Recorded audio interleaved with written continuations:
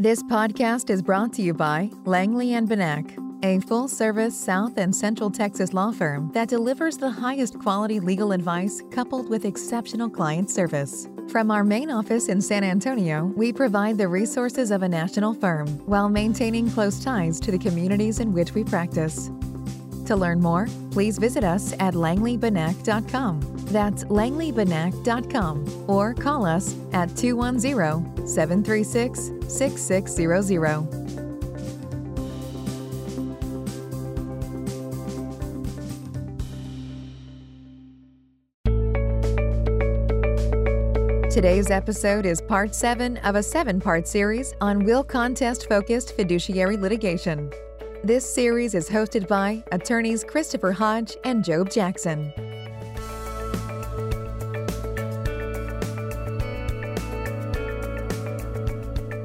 The information, opinions, and recommendations presented in the Langley & Benak podcast are for information purposes only and should not be considered legal or professional advice for any particular situation. The presentation of this informational content does not create an attorney-client relationship. If you would like to meet with one of our attorneys, please contact us through our website at www.langleybenak.com or call us at 210-736-6600.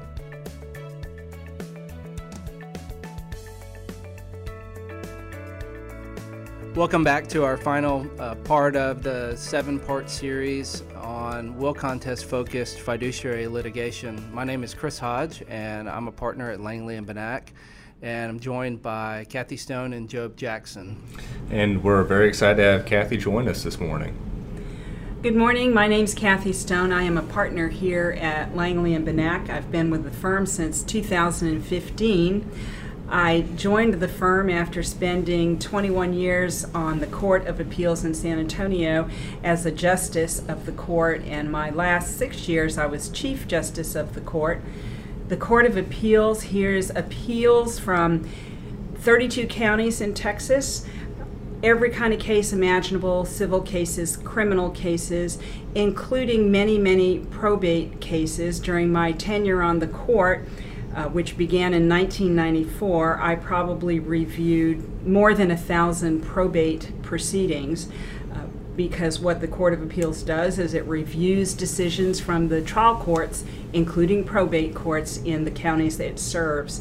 I'm board certified in appellate law, so here at Langley & Benak I do appeals for every kind of litigation, including probate litigation.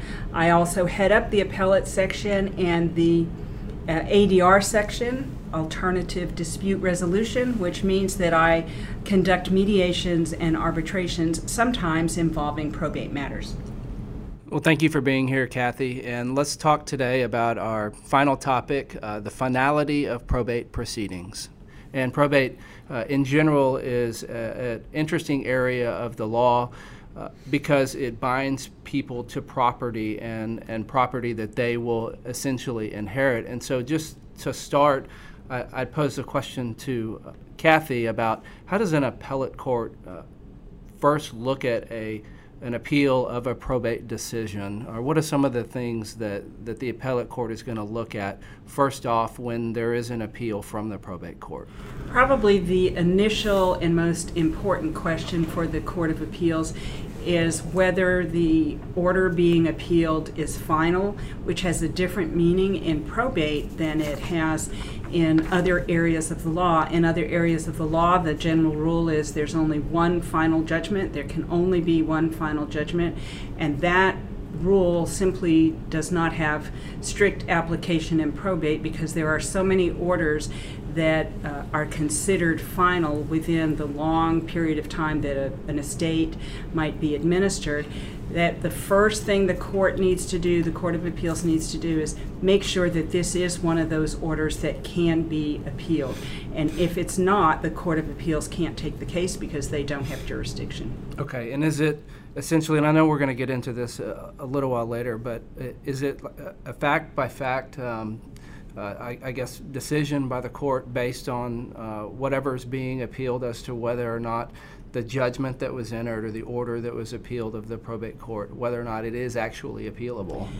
Yes, and it does go case by case, but there are a few areas where The order is clearly appealable. It's been designated by statute as appealable. For example, admitting a will to probate is itself final and appealable.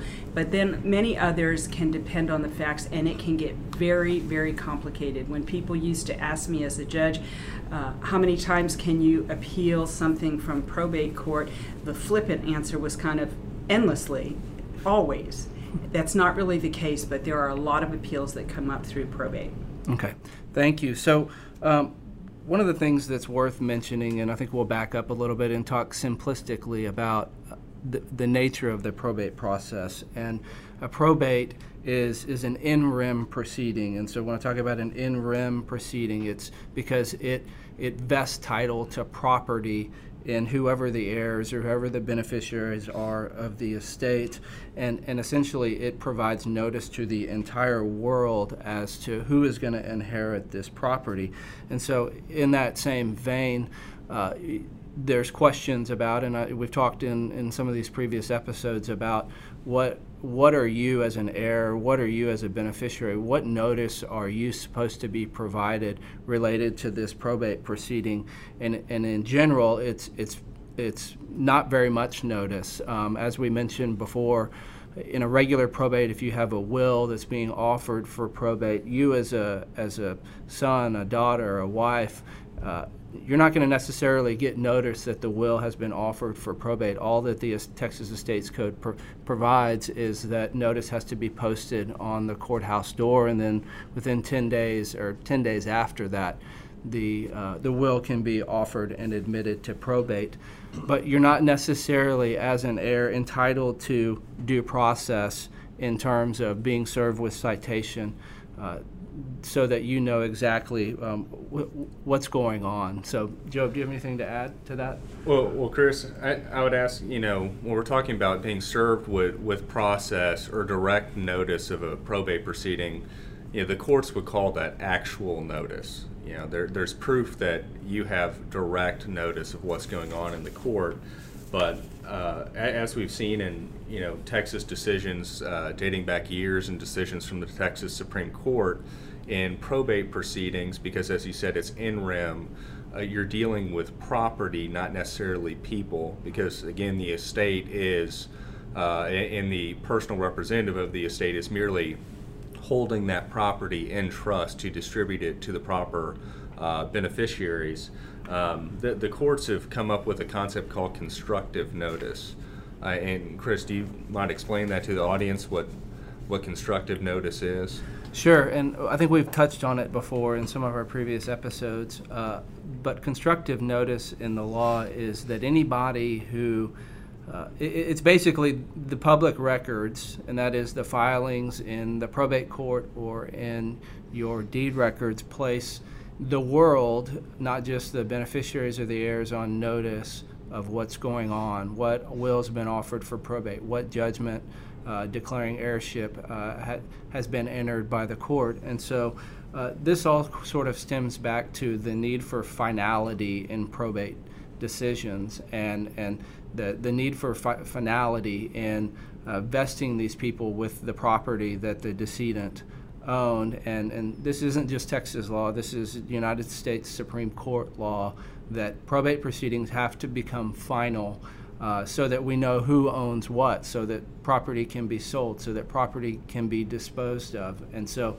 the constructive notice comes in when a will is filed for probate. The whole world is on constructive notice, which our Texas courts have said is actual notice of what's going on in that person's estate, that you have a duty as the heir, as the potential beneficiary of the person that died. You have a duty to go to the courthouse and look for this stuff, and you have a duty to assert your claims within the prescribed statute of limitations, or they're going to be barred. You can't just sit back and hope that somebody's going to tell you the right information or bring you the right documents, and somebody's going to be looking out after your best interest, because that's not always the case. And as we know, most of our business involves people that have either gotten a will done that they shouldn't have had done, or taken inheritance that they wrongfully took. And so, human nature is unfortunately greed, and in that respect, everybody has to watch out for their own interests. This constructive notice, which is adhered to by all of our courts in Texas, and in particular our Texas Supreme Court, provides that you have a duty as an heir, as a beneficiary, to go look and go figure out what's going on in that potential probate proceeding related to whoever you think that you should have inherited from. Yeah. Now, Chris, in a prior episode, we discussed how, when traditionally when an estate is opened, beneficiaries are entitled to receive a notice to beneficiaries from the personal representative informing them that the estate's been opened. But I guess what you're saying is even if a personal representative fails to comply with that and send a notice to the beneficiary, that beneficiary can still be charged with actual notice of what's going on even if no one tells them about it? Sure. After a will has been admitted to probate or a judgment declaring heirship has been entered, there are certain notices that are supposed to go out to whoever the beneficiaries or heirs are of the estate, but sometimes that just doesn't happen. Sometimes the executor or the administrator just doesn't get around to doing it. Maybe the attorney representing them is a practitioner in a small town and doesn't know that these things need to happen, and maybe it just doesn't need to get done. And what the constructive notice provisions say is that, even if those things don't happen, even if you don't get a copy of the will, even if the executor doesn't call you and talk to you about this stuff, you are still on notice of what's going on in the probate proceedings just by virtue of the fact that it was filed in the public records. So you need to do something about it. And Chris, when you mentioned filing in the public records, if I'm listening to this and I'm concerned, oh boy, I need to start seeing what's been going on, where would I look to see, to find these public records that could be binding on me? So you would go to typically somebody's estate is open where they pass away, so in the county that they pass away in. And so you would go to the probate court. So here in Bexar County, we have 2 statutory probate courts. So you would go to the probate clerk and ask them. You can go online for Bexar County. A lot of the smaller counties don't have the online capability that Bexar County does. But you can also call whoever the county court is, the county court clerk, and figure out, has a will been offered for probate? You can go to wherever the courthouse is and wherever the county is and ask them, using the person's name, has a probate been opened? You can do searches. There are an infinite number of searches online to search whether or not deeds have been executed by an executor. And there's all sorts of mechanisms that you can use to try and figure out where has this probate taken place? Has it taken place? That puts you on notice of what's going on. Chris, in some of the smaller counties, is it the actual county judge who handles probate matters? And how does that affect what somebody needs to do, a beneficiary needs to do to acquire that notice? Sure. In every county in the state, it's possible that a different type of court handles the probate jurisdiction of that county. Like, as I mentioned, in Bexar County, we have 2 statutory probate courts that have exclusive jurisdiction of probate proceedings. In smaller counties, for instance, Medina County, there's a county court at law that has exclusive probate jurisdiction. In other counties, it's simply a county court that has that jurisdiction. And so I would start with, in the smaller counties, you would start with the county court or the county court at law and really ask about this probate court jurisdiction. And a lot of this information can be found out online about which court in the particular county has the jurisdiction over probate proceedings. And I'll add, if you're interested in trying to find these records, just about every county is going to have a website. They're going to have phone numbers to call, and it's been my experience almost universally that the county staff are going to be as helpful as they possibly can be to point you in the right direction. So, for instance, you accidentally called the district clerk's office, which is not going to have these records. They'll point you in the right direction, because it's just been my experience. Everyone is going to be trying to help you get to where you need to go. So don't be intimidated about, boy, am I going to call the wrong person? The county staff is going to be helpful in that respect. I think that concludes the notice part of if you possibly are going to inherit from somebody, you need to take action and you need to do something, or a statute of limitations can bar your potential claim. And so typically, in a will contest, as we've discussed before, you have 2 years to contest a will. In other type proceedings, and for instance, in a breach of fiduciary duty claim, if the executor didn't do what they needed to do, you have 4 years to bring suit against them. You have 4 years to offer a will for probate if you need to do that. But after those limitations periods have expired, it's going to be really hard to deal with the estate and the administration of it because of this finality in probate proceedings, because they are in rem proceedings, as we discussed before.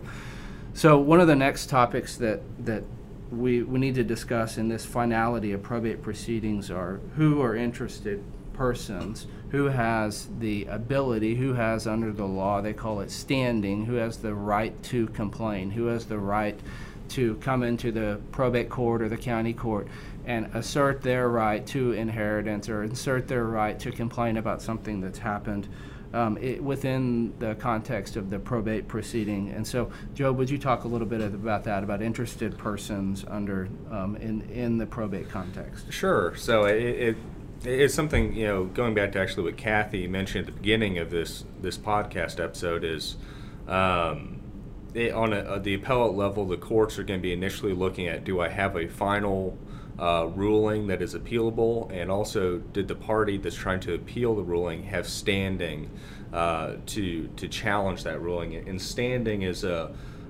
legal word that has been defined to mean you have a justiciable interest in the matter, which really means you're personally affected by the lawsuit.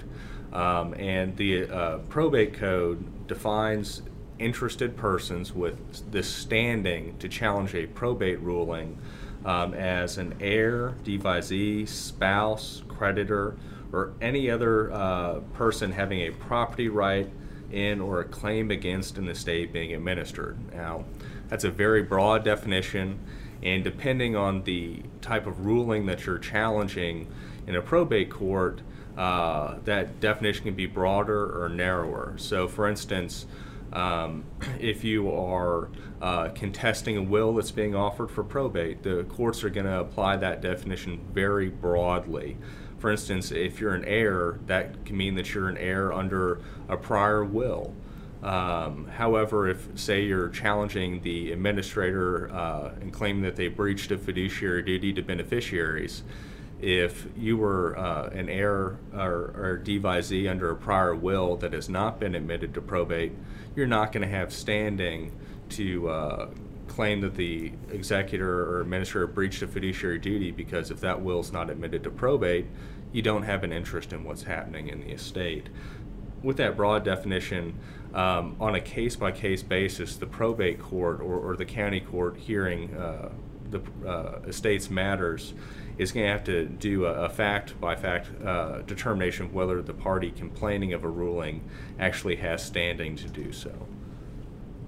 Kathy, do you have anything to add to that? Sure. I would say that standing is very significant in the appellate world when the appellate court looks at it. So, for example, if someone believes they are a beneficiary or should be a beneficiary, and they bring some kind of an action in probate court, and there are other people who are involved in the probate matter, if the court makes a determination, the probate court makes a determination that that person, in fact, does not have standing, is not an interested person as it's defined in the probate law, then the court would eliminate that person from the probate proceeding, and it is possible that that person could then bring an appeal of that order, because as to them, it would be final.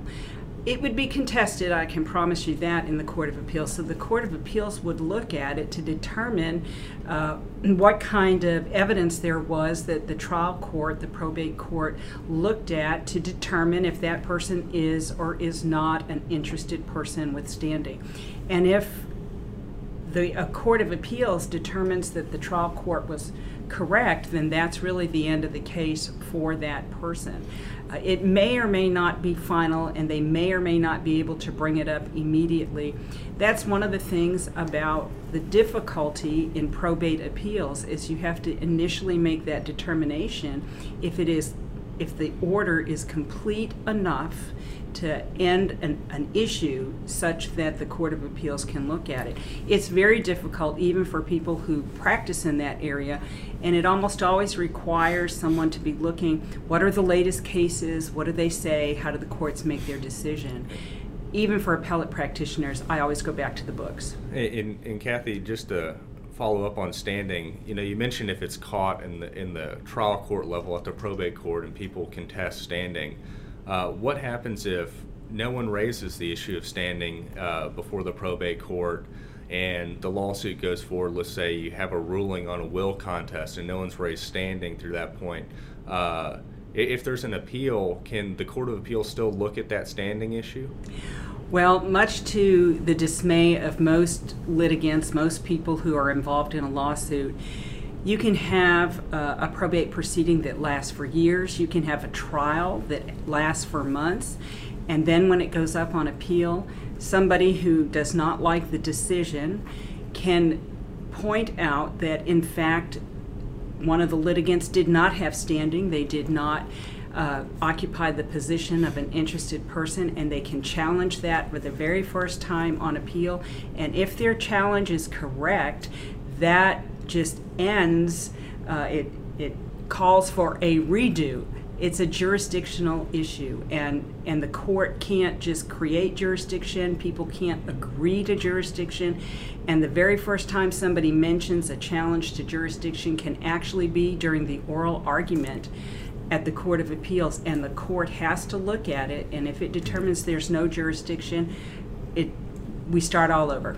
And even if the attorneys don't ever mention standing, if the court spots it, the court still has a duty to rule on standing. Right? Absolutely. I mean, I know it seems shocking because you could have years of expense and litigation, but in the end, if there's no jurisdiction, the courts have no authority and they can't act. And so I think the topic that you all are discussing is the subject matter jurisdiction, and that the court has to have subject matter jurisdiction of the case, and that if whoever the alleged interested person doesn't actually have standing, and our law has very, very well developed who has standing in probate proceedings and who has not. There are endless cases that talk about contingent beneficiaries and do they have standing, and contingent remainder men, and all sorts of different types of beneficiaries, and whether or not they have standing to assert certain rights. But at the end of the day, if that person doesn't have standing, then essentially the court lacks the subject matter jurisdiction to even hear the case, to even hear the complaint. And so anything that gets done is essentially null and void because the court lacked the standing in the first place. So as practitioners, you always have to look at that issue when at first blush when you get into the case to see, does everybody have this interest in the estate that allows them to bring these claims, or this could all be for naught, and we could be waste a lot of money in attorney's fees and a lot of people's time and emotions. So it's something that you really need to look at when you start a case. And if you're a practitioner at the beginning of the case and you think their standing is very questionable, there's a lot of risk in going forward with that, because even if no one brings it up until you get on the appellate level, the court itself can catch that issue and throw out your case because the client lacks standing. So it's not something you want to hope just falls through the cracks, because it ultimately won't. And so we're going to talk in a minute about a little bit more the finality of probate court orders or judgments and what can be appealed and what can't be appealed. But since we're on the concept of standing right now, Job or Kathy, do you all know whether or not an order basically dismissing somebody from a case, or in the probate court world, I would file a plea to the jurisdiction saying somebody doesn't have standing to bring the complaint that they're bringing. But in order either granting that plea to the jurisdiction and excluding them from the case or denying it, are you all aware of whether or not that is a final and appealable order in the context of the probate proceeding? Generally speaking, an order that someone lacks standing, is not an interested person, and does not have standing to pursue the claim, generally speaking, that would be considered final and appealable. Okay, and just for purposes of our listeners, the court that, at least in Bexar County, the court that would get appealed to is what court? In Bexar County, it would be appealed to the Fourth Court of Appeals, which sits in San Antonio, and it's not just Bexar County because it covers a good part of the Hill Country in South Texas, 32 counties in the state. And so some of the cases that come from probate come from probate courts like Bexar County. Some of them come from county courts at law like Medina County or Webb County, and some come from the actual county judge, which is the constitutional court. So there's all levels of intensity and all levels of attention to detail from the various courts. But standing is the threshold issue always. Okay, and when we talk about an appeal during this probate process to an appellate court, is that a mandamus? What do you call it, Kathy, when you're appealing one of these rulings? Generally speaking, the appeal would be considered interlocutory because it's not the whole part, it's one part of the case, and that part is final under case law as to certain issues because it's developed and distinguished and decided one particular part of the case. And so it's final in that regard, and it's interlocutory, which is just a term used in the law to say it's not the whole case, but it's a significant portion, final as to that portion of the dispute. And it can, and not always, but it is usually on an accelerated basis to the Court of Appeals, which means once that order is entered that a party wants to challenge, they have a limited time period to act and get themselves to the Fourth Court of Appeals or any of the other 13 courts of appeals in the state. And Kathy, I think we've covered at least two different orders that can be appealed in this interlocutory appellate process. We've covered a will being admitted to probate over objection. That can be appealed immediately. We've discussed whether a party lacks standing. A ruling on that can be appealed. What are some other examples of issues that courts have decided around the state of Texas can be appealed immediately as a final order? Okay, so some examples would be if an executor is appointed and there has been an objection to that executor, that can be immediately appealed. An order declaring heirship, who are the heirs of the person who has passed away, that can be appealed. And an order approving or denying attorney's fees that would be paid to the executor, that can be appealed. And then there's a host of other things on a fact-by-fact, case-by-case basis that could come up. For example, someone might claim they are the common law spouse of the person who has passed away, and that might be a matter, kind of falls into standing, but that might be a matter that could be appealed. And Chris mentioned earlier that there's lots and lots of litigation, many cases in the state of Texas in the probate area, which means that there's a lot of, I don't want to say ammunition, but there's a lot of case law there for people to interpret different ways so that there are multiple opportunities for people to be opposing each other and have some cases that they say support their point of view, even though they're in opposite points of view. Okay, and so one of our points, I guess, that we want to talk about, are we discussing, when we're talking about appealing something, is this a direct attack? Is this what we call a direct attack on the probate court's order? Yes, an appeal would be a direct attack. Also, before you go on appeal, if a party wants to try and get a second chance to convince the judge that they in fact are right in their argument, they can file a motion for new trial. It is not always a prerequisite to filing an appeal, but they can go back to the trial court and ask the trial court to reconsider what he or she has ruled, and that's a motion for new trial.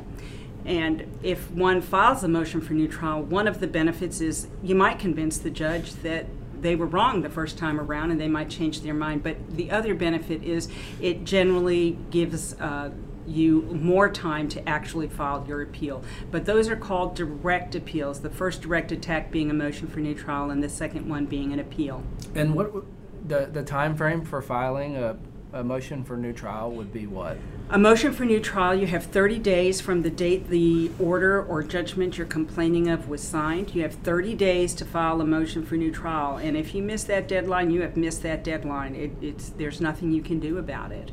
And then the trial court has a total, and that's from the date the judgment is signed, and the trial court has a total of 75 days from the date the judgment or order is filed to rule on the motion for new trial. And if the trial judge does not rule by the 75th day, then it is automatically, just as a matter of law, it's overruled, and then one has to go on to the Court of Appeals.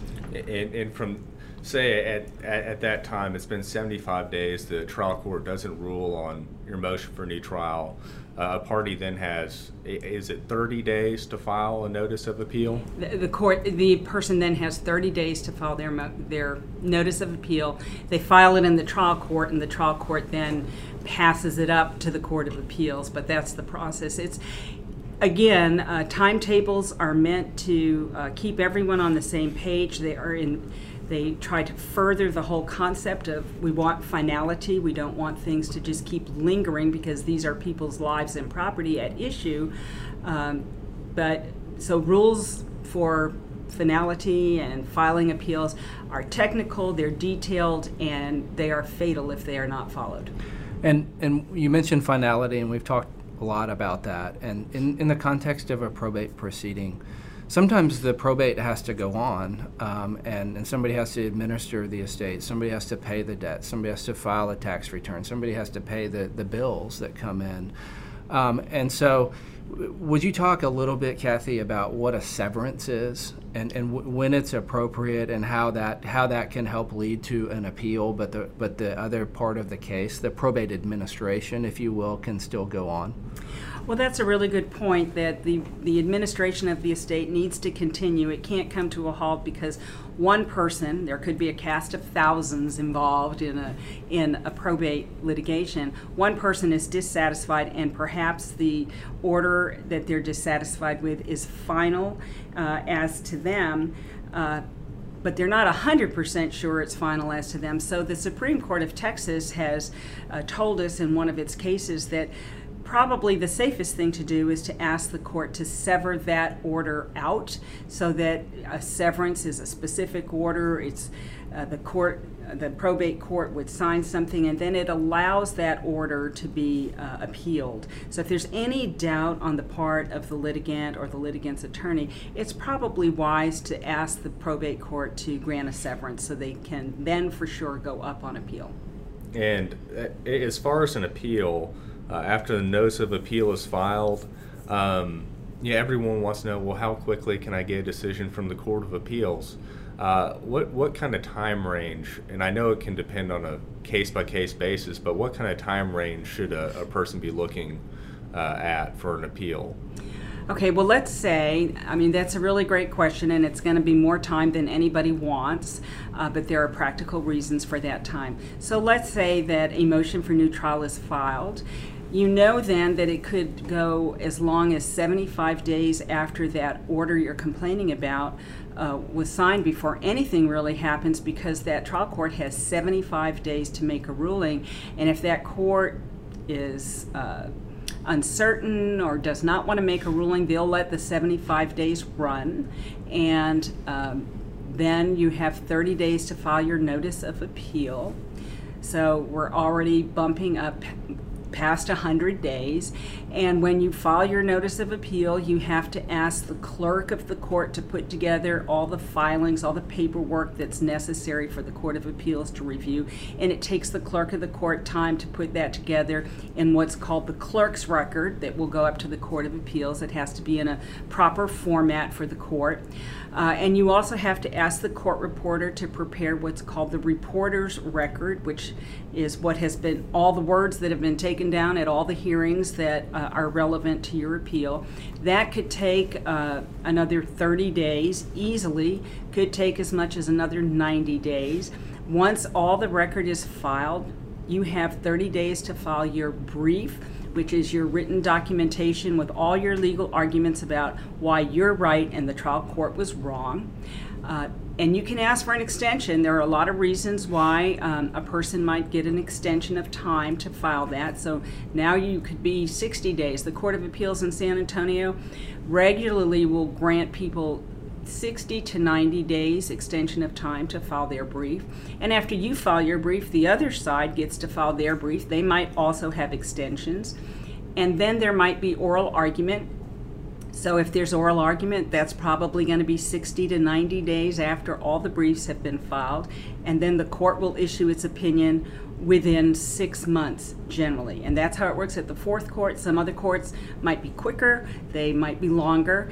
And if it's an accelerated appeal, if it's considered accelerated, you can cut that time down by probably shave a third of the time off maybe. But for bottom line, practical, cautious advice would be you could easily be looking at 1 year after that order was signed before you start hearing anything from the Court of Appeals about what their ruling will be. Mm-hmm.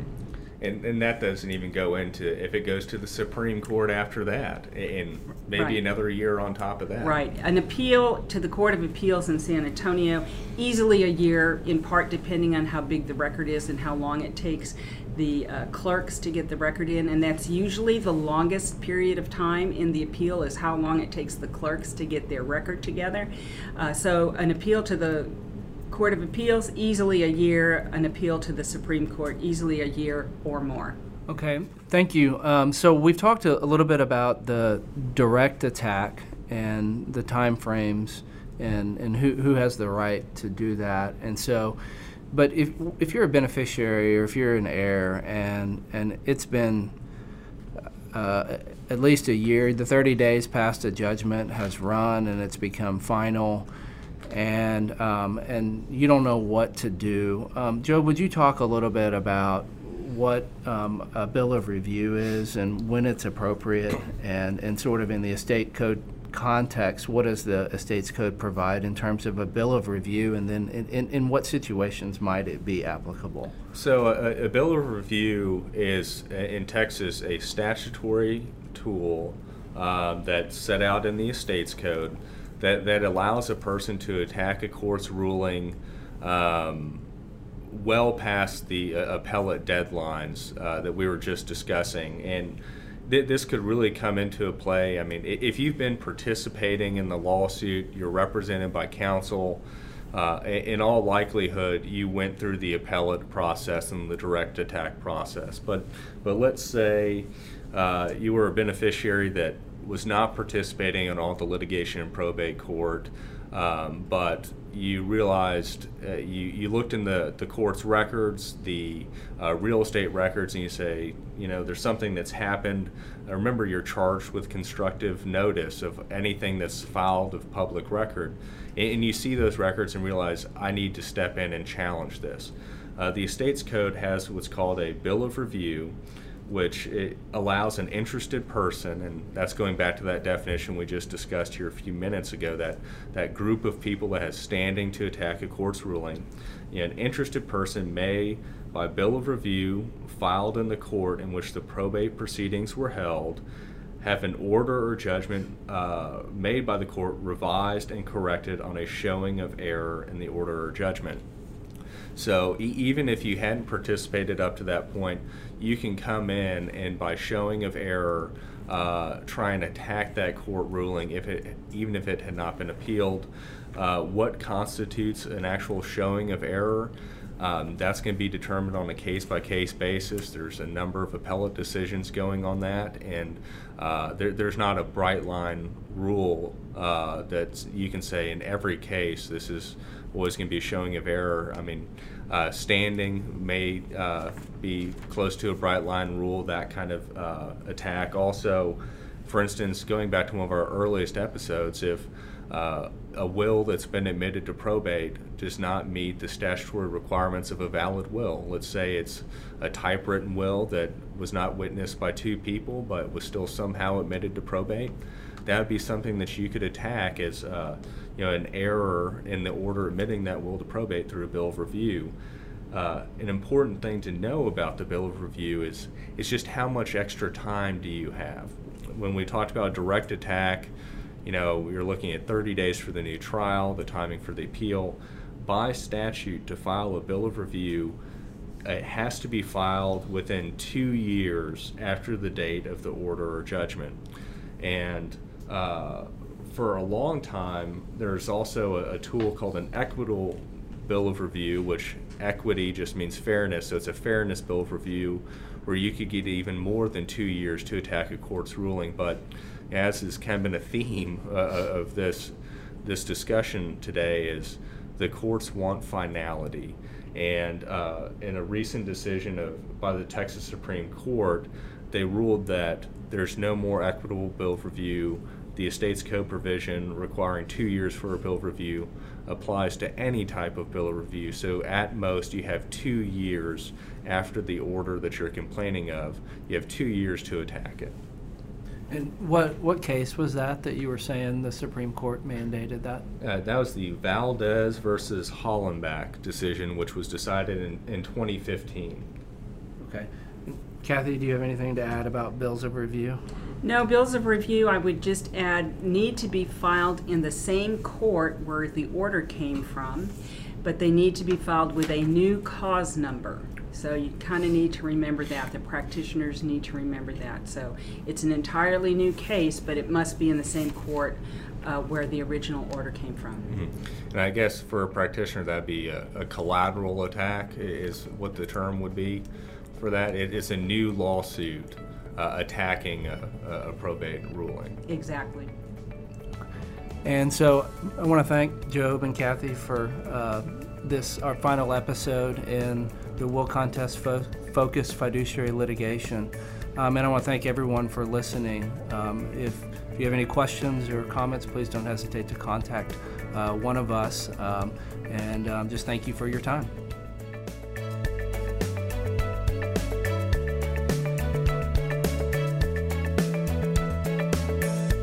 Thank you for joining us today for the Langley and Benak podcast.